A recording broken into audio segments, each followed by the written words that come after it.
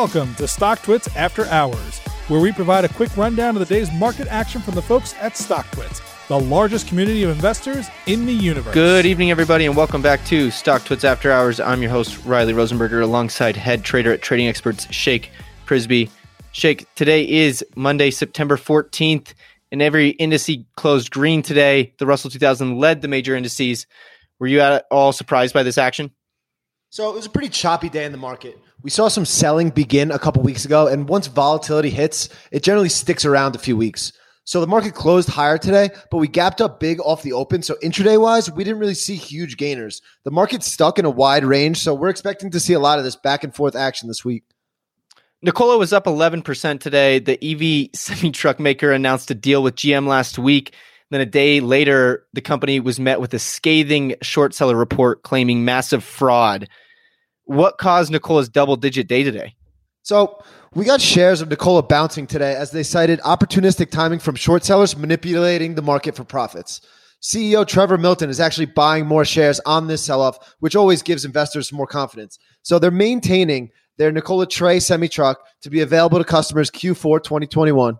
They'll begin testing of the Nikola 2 next year and claim that everything's still on schedule. But here is the big faux pas. One of the big claims against them is that their Nikola 1 prototype, which Hindenburg said was just being towed to the top of hills to roll down for their video purposes. Yeah, that was actually true. Nikola's rebuttal reads, Nikola never stated its truck was driving under its own propulsion in the video, when it's an obvious implication of a car commercial driving down a road. Why would we ever assume the car wasn't moving by itself? We'll see what comes back with these claims or whether or not GM distances themselves from Nikola, because there's obviously some sort of foul play going on here.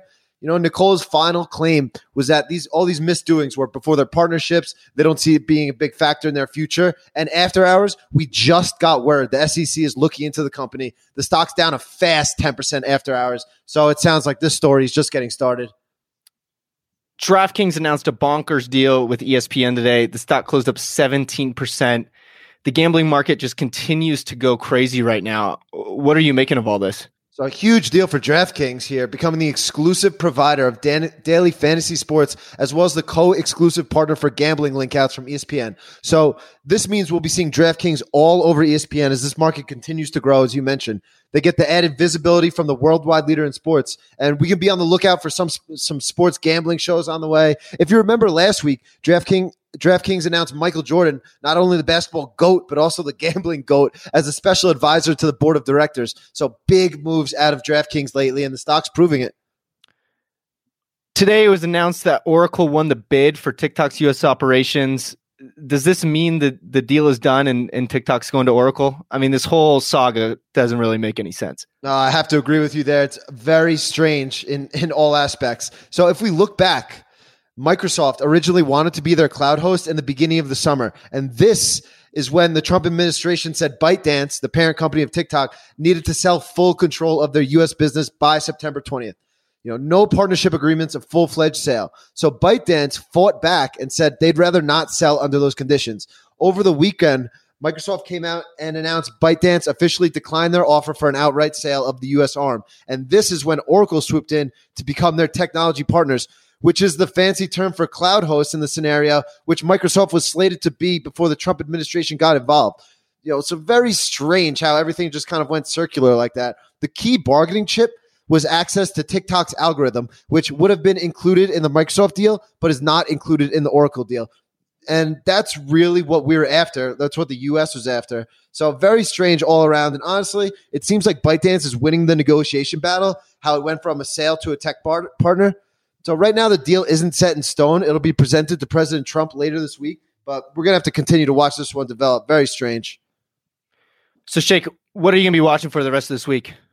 Definitely tomorrow, the Snowflake IPO. It notably has Buffett's Berkshire as well as Salesforce investing $250 million each in the company before their debut.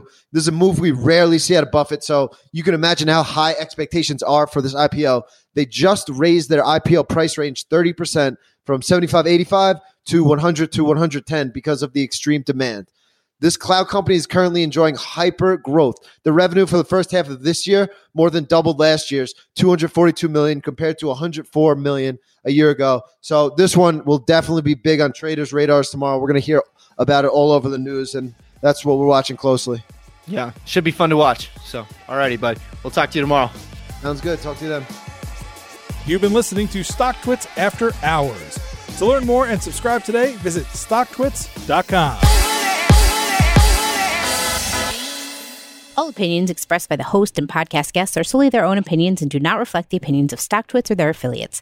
This podcast is for informational purposes only and is not intended as a recommendation to buy or sell any security. The podcast is also not a research report and is not intended for the basis of any investment decision. Guests may maintain positions in securities discussed in this podcast.